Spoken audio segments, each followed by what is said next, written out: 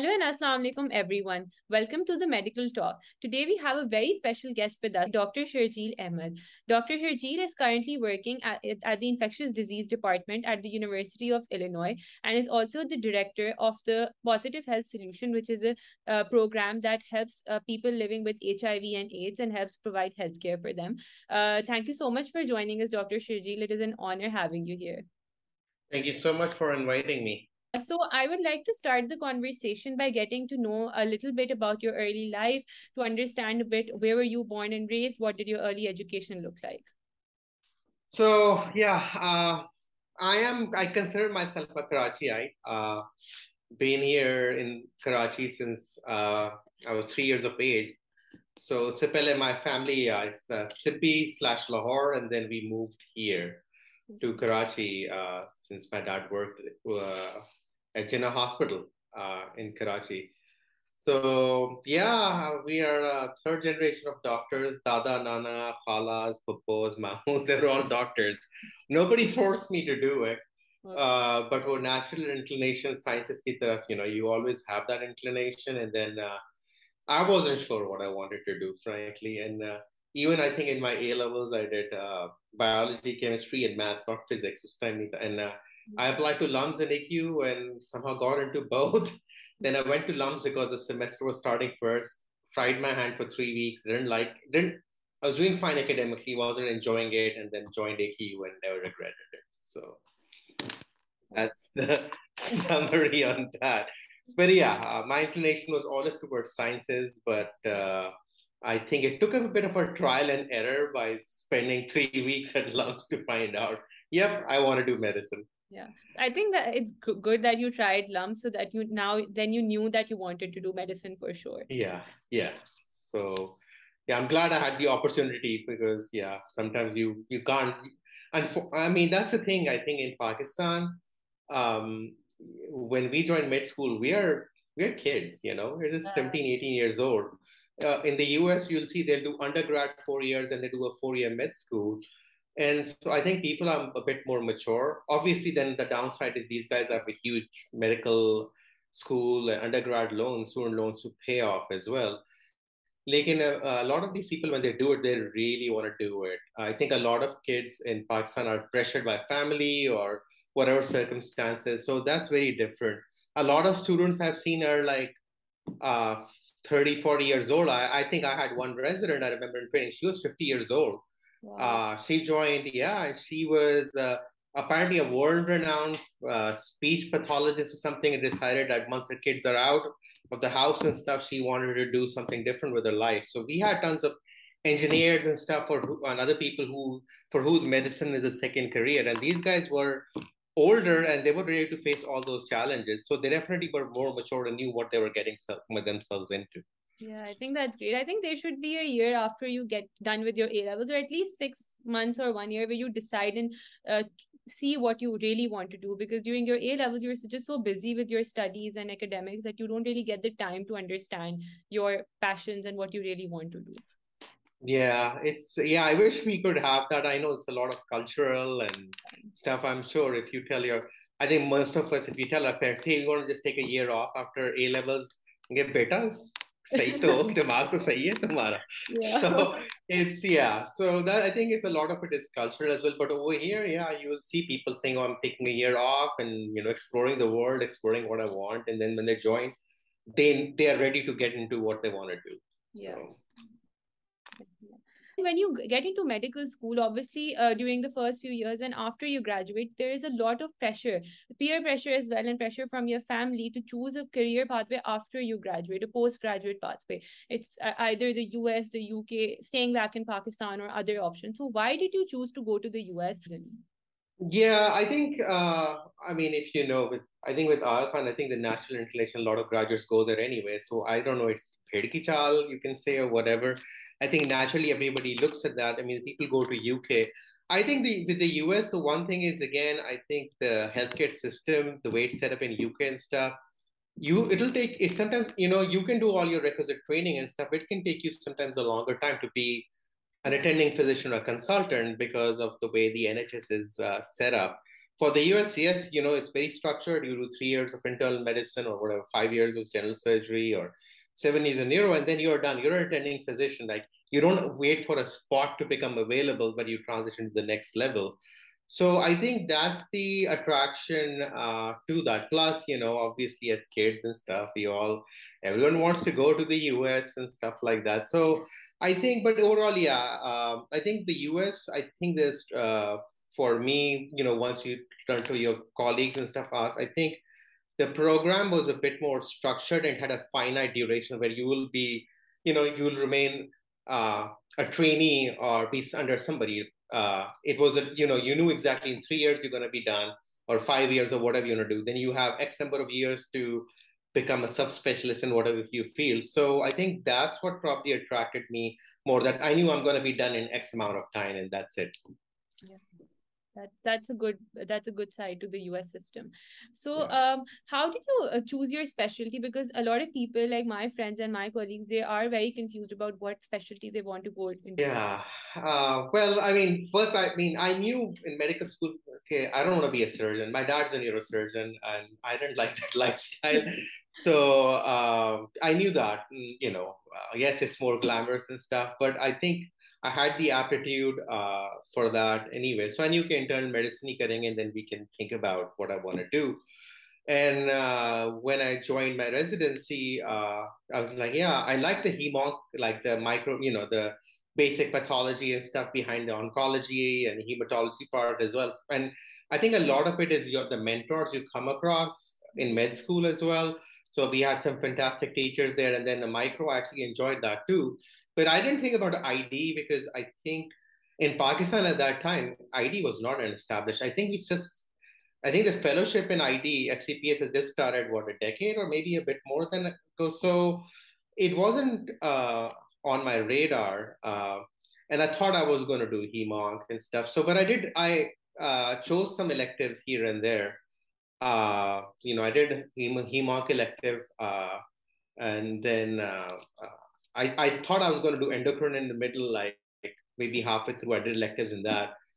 And then I think the endocrine was fine, but I think the way I ended up with ID was, again, it's got to be the mentor. So when I did my ID elective here during residency, I enjoyed it so much. I had the last 2 weeks off of my rotation. I actually canceled it and did the whole month.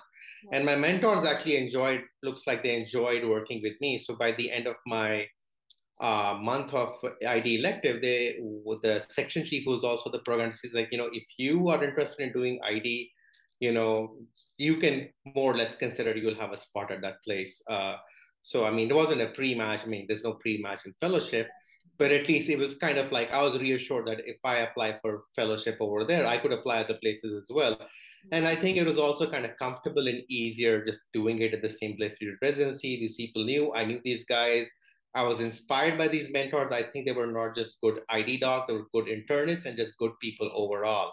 So that's how I ended up landing an ID. I mean, I thought some of the mentors I had were the smartest docs in the whole hospital. So it's like if I can be just like 5-10% of what they are, I'll feel mission accomplished, basically. That's great. Talking about mentors, a lot of medical students in Pakistan, they want to get mentored and work with doctors from the US or from the UK, wherever they want to pursue their career after their medical school. So, what do you think is the best way to approach doctors who you want to work with in the future? Yeah, so the problem I think is having it with the US. I know is a lot of medical programs are restricting observers and stuff. So if you're not if you're not a US grad, they're not allowing observership and training. I'm having the same problem here because the UFI system is not allowing any foreign grads for observership. We used to have some way back, but they've stopped doing that. So that creates a huge burden. I think the first thing I still get tons of emails and I feel so bad about writing back and saying, I'm sorry I can't because the rule of the thing. But it's good. I think there's always no harm in asking first, trying to identify. I'm sure, I hope, I know among circles people have, I remember in residency, people had those lists of residency programs which are IMG friendly. You're wondering if somebody can just start that kind of thing about places which will accept foreign graduates as for mentorship, for observerships, and stuff like that. If we can develop something like that. But I think, again, I think the good thing is also nowadays we have LinkedIn, we have all these other outlets. So there's always no harm in asking, reaching out, and you get lucky on that.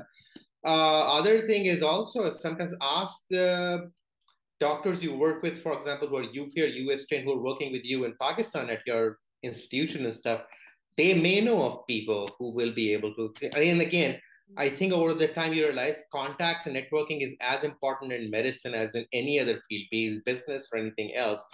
So I think it's more about, yeah, you find somebody probably you are comfortable with that, whether you're at medical school, some teacher who inspires you and stuff. Ask them, maybe they can take you under their wing, or they know somebody who's in the US or UK, take you under the wing, and then you never know. It always, I think with these, sometimes luck plays a role as well. But yeah, you never, if you don't ask, you won't know. I can tell you an example of this person we had here who is who found somebody from Pakistan. He's like, hey, do you have a spot? And it's like, hey, I can't mentor you, but I know somebody else who's not from Pakistan, but because of his job description, technically he was not an employee of the university. And it's like, he will take him in. And he kept him under his wing.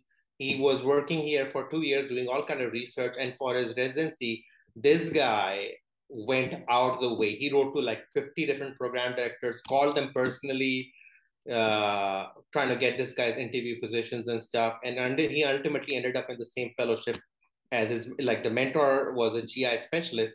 He ended up at the GI fellowship program, but it wasn't like it was like, makhan lagaya or whatever. He got it because of his sheer hard work. His CV showed the story as well. And yes, he did have that support that somebody was able to back his credentials saying, I know this guy personally.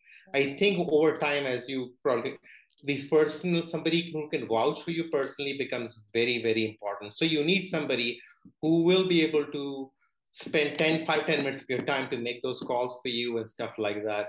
If you can find a mentor in Pakistan who can say, hey, yeah, I trained this program, but yeah, my friend so and so is working, maybe I can make a call for you or an email for you. That's great. And I think that's what it is. Don't be hesitant in asking people who you feel comfortable with and stuff, asking them for help. Maybe, they may be able to help you while in Pakistan, or they may be able to find somebody else who's, a friend of a friend of a friend, like that. So I would say is, yeah, I think that's the way. I would say, just think of it as, जैसे पाकिस्तान होता है, रिश्ता aunties का, उससे पूछा, उससे पूछा. So yeah, if you don't ask, you will never know. So yeah, don't be afraid to ask people who you may inspire you and stuff, and see. Sometimes it works, sometimes it doesn't, but that's okay. Don't give up. It's all about looking for opportunities, I guess, and connecting with people and trying. Yeah. Yeah. So the step one exam is pass and fail now. The score has been eliminated. So what do you think that IMGs, especially from Pakistan, can do differently to stand out among all of the applicants, the US graduates and the IMGs, other IMGs as well? Yeah, that's just a major setback, and I think a lot of IMGs here feel very strongly about, because that was one thing which would distinguish us from the rest. Because these guys, when the program look, that's the only thing you really judges on, if anything else. And then that's what we've talked about, that graduate from, I don't know, a Harvard Med who may be at the bottom of the class just because he's there, may be given preference over somebody who's an excellent candidate from Dow or Lam Iqbal or AQ or wherever. I think one thing, I guess, probably step two is probably going to take more importance now. So that's something we need to focus on. And second, probably, again, letters of reference from people who are in the US. So it could be a US trained physician you're working in Pakistan, but ideally, if you can be able to do electives in the US and get letters from them and shine over there. Again, it's all about references, personal contacts, and stuff. Somebody can write the letter for you, or when the time comes, is agreeable to make calls on your behalf. I think that's what it's going to be. So I think, in summary, I think step two, when having US letters ideally for electives or from a US trained physician, is probably going to be more important. So you mentioned electives. So what is the best way to get an elective? How should medical students approach this? Yeah, contacts is probably, I think, the big one. I think I'll tell you, like, with me, I think with AQ, it was kind of good because we had a good network, and so you kind of knew which programs to apply to and stuff. And the seniors who went there for lectures before, they would kind of help guide us and stuff. Okay, yeah, we went there, and this is what you need to do. You apply. This department will take it, students and stuff. And I feel again like now somebody can sit with an Excel spreadsheet and kind of I think it needs to be a pay forward mechanism. If you've gone through lectures yourself, I think you owe it to others and stuff as well to kind of have that information, maybe have some kind of repository and stuff, and then everybody adds to it over time. But yeah, ask your friends, ask your peers, ask your seniors, again, ask your mentors who you're already working with, to try to find spots. Sometimes, as I said, yeah, they may not have an open elective and stuff, but if somebody is helpful or somebody can figure out a way, they'll find you to accommodate in there. And yeah, ideally, as soon as ideally you should probably try looking for it as soon as possible. I think the big thing also we have to worry with us is visas.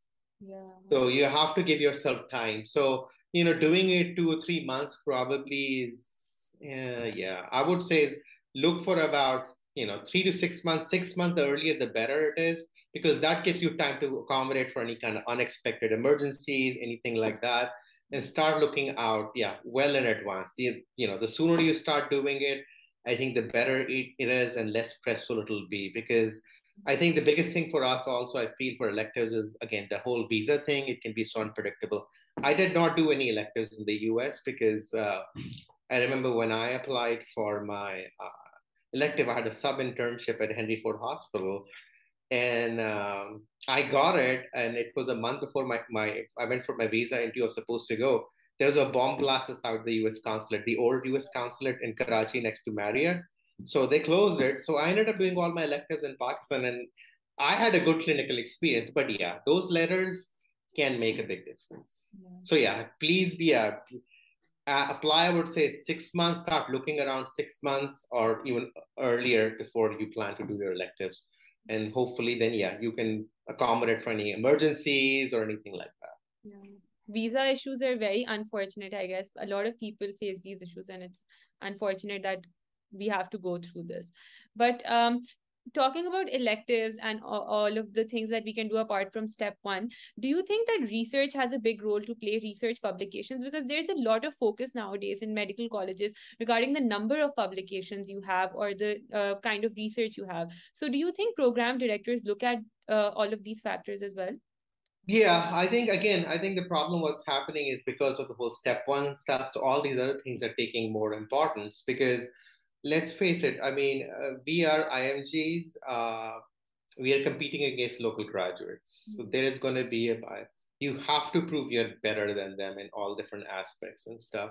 So if anything, you can add to your CV, having research, going to medical poster presentations and stuff, it definitely will help support and make your CV look much, much stronger. Again, because you're competing against people from all over the world at that point, not just the US graduates and stuff. There'll be people from China, India, all these countries, Syria. I mean, there's all these different countries you're working. There'll be people who have green cards and already are citizens, all their IMGs and stuff. So you have to have something which shows that, which makes a program director think, you know what, I want to take a chance on this person. This person doesn't have a visa, whatever, but you know what? I would rather have this person because I think it would be a good addition to the program. So I'm not saying that you try to take your focus away from your education and stuff completely. But yeah, if you can get some good papers in, I don't know, it's a big number, I don't know, 3, 4, whatever, maybe more, the more the better. I mean, that's the thing. I had one, I'll tell you, the times were different. I had one paper and I think 2 posters and stuff. I had a few colleagues who had 35 publications and 40 before you finished med school. But end of the day, you go into residency, you come out the same board certified in medicine if you get into a slot. So in the long term, it doesn't matter. But yeah, it can help you get. The problem now is things are becoming so much more competitive now. It's just harder for IMGs to get. So every little bit you do counts. So yeah, having that research thing is definitely gonna help you. The more you can do it, the better. But yeah, don't lose sight of your education focus because yeah, I think step two will still be like right up there. And I mean, I'm not a program director right now, but yeah, I've been around in this institution for a while and I know what conversations they have.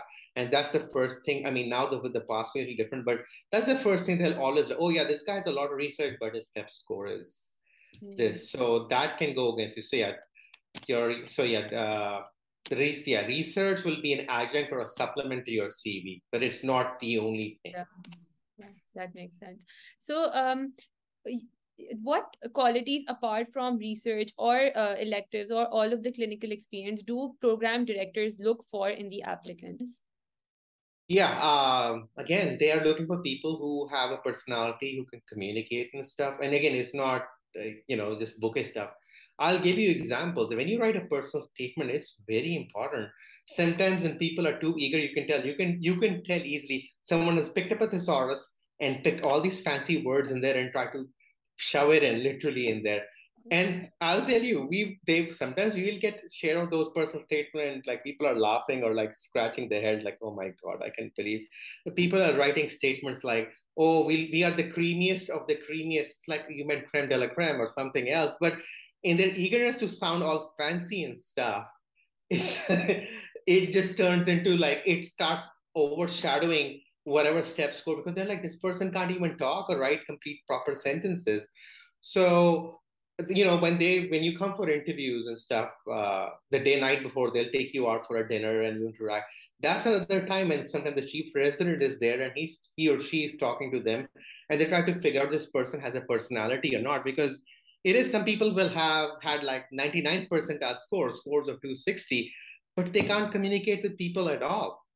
And that's what can shine through and it can put you up there like, yeah, this guy is brilliant on paper, but he cannot converse at all.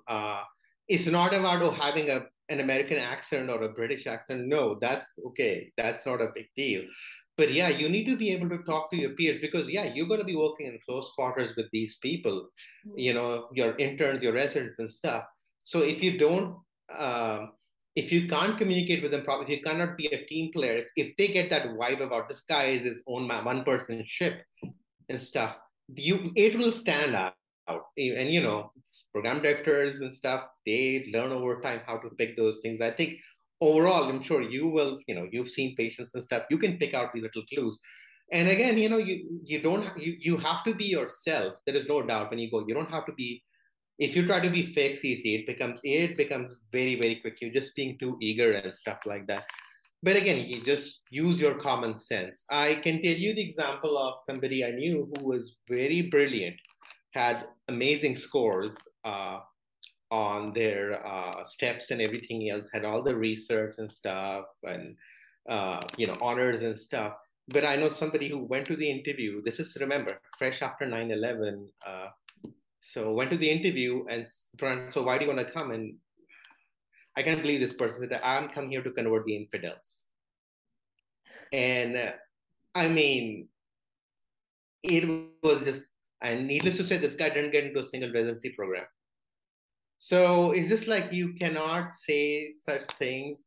And actually, you shouldn't have these kind of thoughts when you're coming over here. You're going to be in a big multicultural, multilingual society. You have to learn how to respect and tolerate and stuff. अगर यही करना है तो फिर पाकिस्तान में बैठे रहो, basically. But yeah, it's like you be genuine and stuff. Don't be eager and stuff. But yeah, make sure when you write your personal statements and stuff, for example, make sure somebody who's well versed in English has gone through it, reviewed the draft with you, for example. When you're going there, again, ask the questions and stuff, but again, you don't want to come off as too eager. I know it's hard to say. You don't want to come off as too eager, but you also don't want to come off as completely blah. Oh, this guy's not interested in our program and stuff. But yeah, it's trying to interact with the peers and stuff. Have a conversation. Tell them something interesting about yourself. People like hearing the stories about your life, about your childhood, some favorite memory. Share those kind of stories, and I think it should work out fine. Yeah. That's great. So you have done a master's in public health as well. How have you seen your healthcare practice and your approach towards medicine change after that? Yeah, MPH is not for everyone.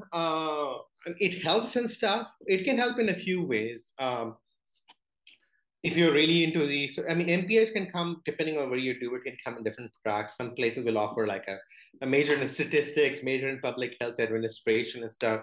Now, if you want to sometime go into hospital administration and stuff later, you don't have to have an MPH, but it kind of gives you that credibility and validity. This guy is actually studied and he knows what they're doing. MPH can help you have even like a plan B, like, it gets hard to get in. And sometimes you're like, you tried a few times getting residency and stuff, but having that degree will help you open alternative. You can go into public health, you can go CDC, epidemiological, like health officers, EIS service and stuff, or you manage pandemics. You can go into university teaching and stuff like that. It can buy you some time while you're looking at your options as well. I know. So I think our current dean of Aga Khan, Dr. Adil Haider, who's a world-renowned trauma surgeon, I know he was a few years senior to me. But I think he was doing an MPH at Johns Hopkins before he started trauma surgery and stuff. So it also gave him credence. He's now a big researcher. Also, same thing. Sometimes it buys you time in lieu of an observership or fellowship because you're rubbing shoulders with people who may be highly involved in research in that relevant field. Like you're working with researchers, working with the surgery department, or whatever you want to do, ophthalmology or the highly competitive ones. Again, you may come across them during your routine research, or you may say your thesis wants you want to do a particular field and decide to do your MPH thesis or research focused on whatever field you want to go in there, and that way you get to know the faculty, the program directors, that way. And again, then you get a US letter and it's like, hey, yeah, I know this guy, he's the dean of the School of Public Health, or oh yeah, I did this so and so research project with this guy, he's mentoring this one, so obviously this person must be good. So it does help you on that. It's not absolute, but yeah, it can help you out in certain ways. So in Illinois, for example, I know in the county health departments here, they won't have a director of the county. For the county health department, MPH is a necessary qualification. Yeah. I think not all county departments are necessarily MDs, but they all have MPH somewhere there. So yeah, it does open alternate career choices, but it's not the end game at all. But yeah, as I said, it can sometimes buy you time while you're looking at your options for residency and stuff, and sometimes it helps you rub shoulders with the very people you want to work with during residency as well. I think it's a good opportunity to learn and connect with more people. So that's great. Yeah. So, moving on to the education side and undergraduate education in particular. So, do you think that there is a need to make changes to the undergraduate curriculum, especially in Pakistan, because the world of medicine is moving so fast, and especially in terms of teaching methods, do you think that it is time to move on from PowerPoint presentations only and focus more on video learning and animations and visual learning and improve our teaching methods? A lot of people who have come on this podcast have talked about flipped classroom methods and problem based learning. So, do you think we should move on to that, especially in Pakistan? Yeah.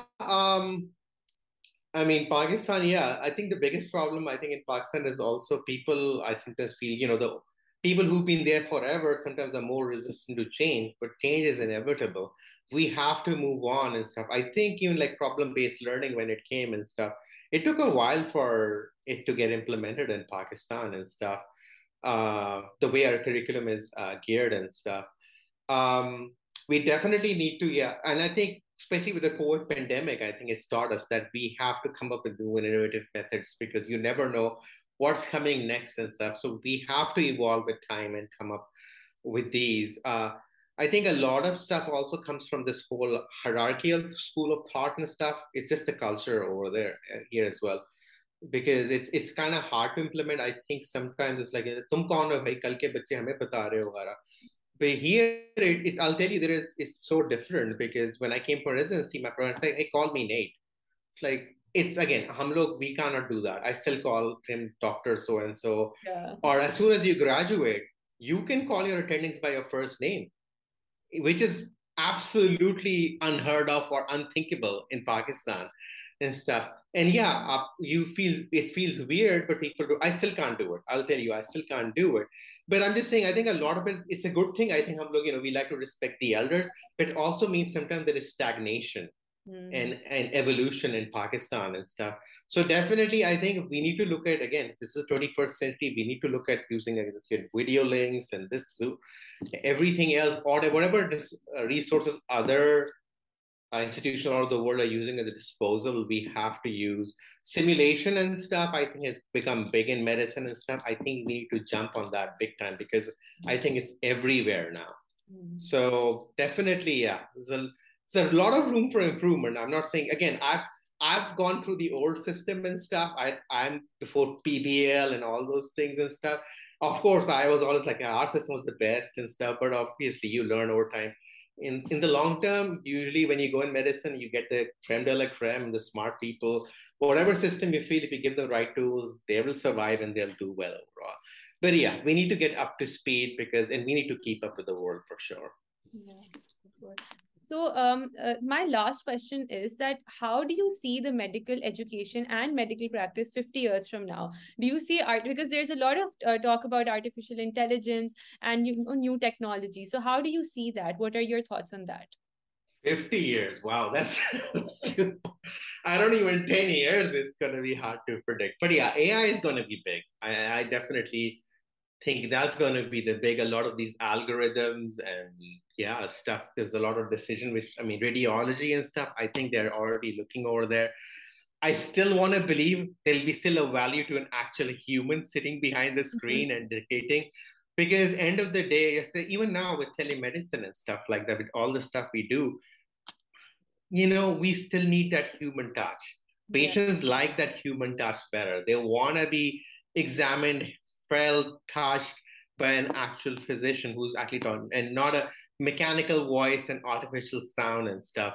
So I would like to believe they will still have a role over there. I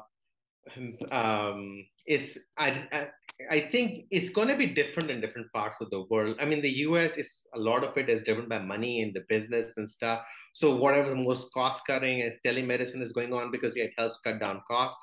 But in Pakistan and stuff, again, resource poor, like more resource poor settings and stuff, I think it can work really well, the telemedicine and AI as well. But I think at the same time, you do need that human touch to make the final connection, putting all the dots together in place. I think it's going to be a lot of maybe supervisory role for us. As that, yeah, the AI can do all those calculations and algorithms, but it may need to still be verified by an actual human physician and stuff. Yeah, I'm still thinking it's 10 years. 50 years is so far down the road to think. But yeah, I still see that I want to believe we'll still have a job in 10, 20 years from now. But I think these are good tools to have. I think it will make a lot of decision making easier. Already, I mean, Mhm. when we were students and stuff, we had the periodicals and stuff. Google was coming in and stuff.